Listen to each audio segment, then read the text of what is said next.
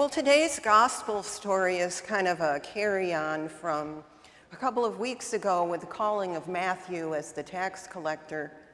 And remember, the Pharisees have called Jesus out for eating with sinners, whereas John the Baptist was very interested in making sure that the people that he ministered to followed the rules. He was a repent. He didn't seem like a very fun guy to hang around with, is my opinion. Whereas Jesus was the man that everyone wanted to be with because he was fun. Who doesn't enjoy a good meal and a glass of wine? I can see some chuckling. Who would you rather be with? A John the Baptist that sits in the corner and mutters, or someone who says, come on, join the party? So that's what I think the problem is. They can't decide, they being the Pharisees, can't decide who they would rather follow. And we know that this is so true in human life. How many people have heard, if only when so-and-so was here, or if I only worked with Mrs. X, my life would be so much better. And we even hear it earlier in the Old Testament with the Israelites when they're mad at Moses for trekking them through the desert. Oh, how I wish we were back in Egypt under captivity. Oh, what we would have eaten and had to drink. And now we don't have anything, we have manna every day. Let's face it, the human condition is just not to be happy. There's always grass that's greener. There's always someone who's richer or thinner. And there's always the human flaw that we seem to project into the world. But Jesus is telling people not to be concerned with those things. Take my yoke upon you, because my life, my way of living, is gentle and humble, and you will find rest for your souls, because my burden is light. Jesus' burden was, I don't have to think about anyone else but pleasing my Father. And my Father loves me, and I know that. We say that to our children all the time. I will love you no matter what you do. I remember Andrew coming to me crying one time. He thought I might stop loving him one day. I said, Andrew, even murderers, their mothers love them. So stop worrying about it, please. You're driving me nuts. He still drives me nuts at 33.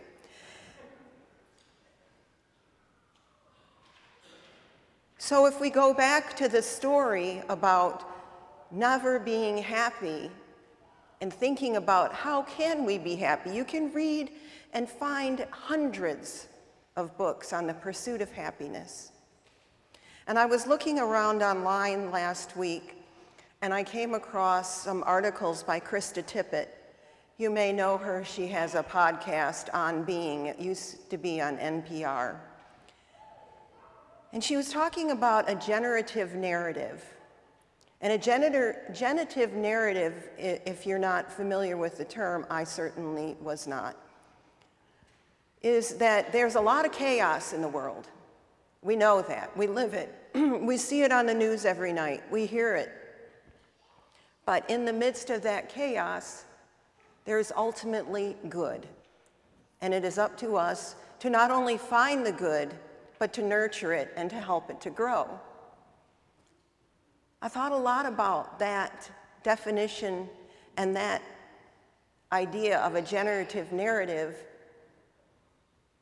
in light of today's gospel story. It's easy, like I said, to focus only on the bad. And when we do that, we can't make room for the good in our hearts or in our lives.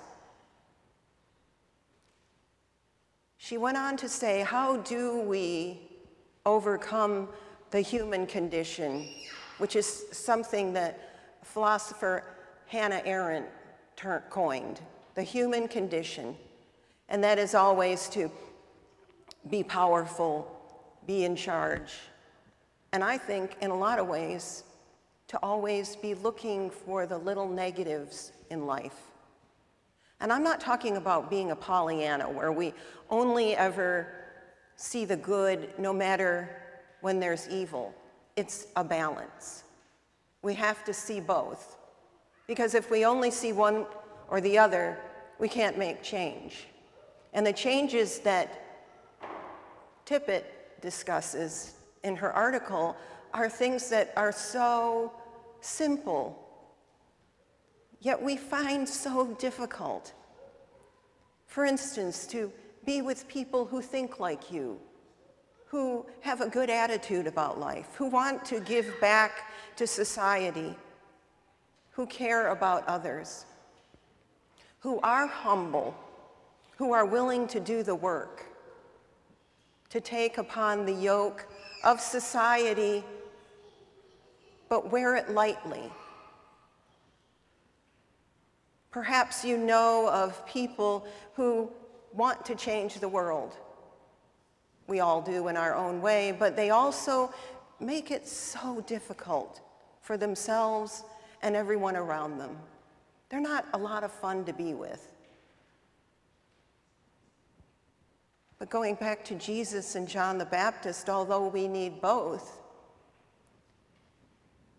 we're drawn to Jesus because he is the one who shows that we are able to wear the burden lightly and to change the world. It's not an either or, it's a both and. Finally, Tippett says to find organizations and groups that will help us change the way we see the world.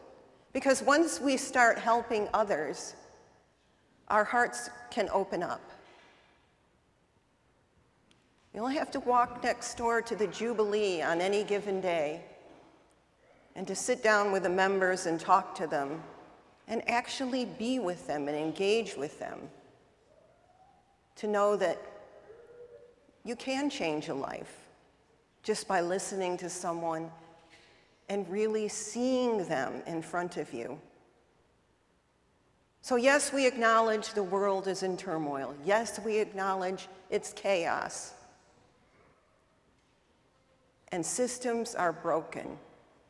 But they'll remain broken unless we do the work we need to do to fix them. And it won't be done overnight, and it won't be done probably in our lifetimes. Lord knows it's been going on since the Old Testament itself. But if we allow that to keep us from making any kind of change, then we are allowing the negativity in the world to win. We certainly don't want that, do we? So now I invite you to take on that yoke, to be gentle and humble in heart. And then with Jesus, you will find rest for your soul. Amen.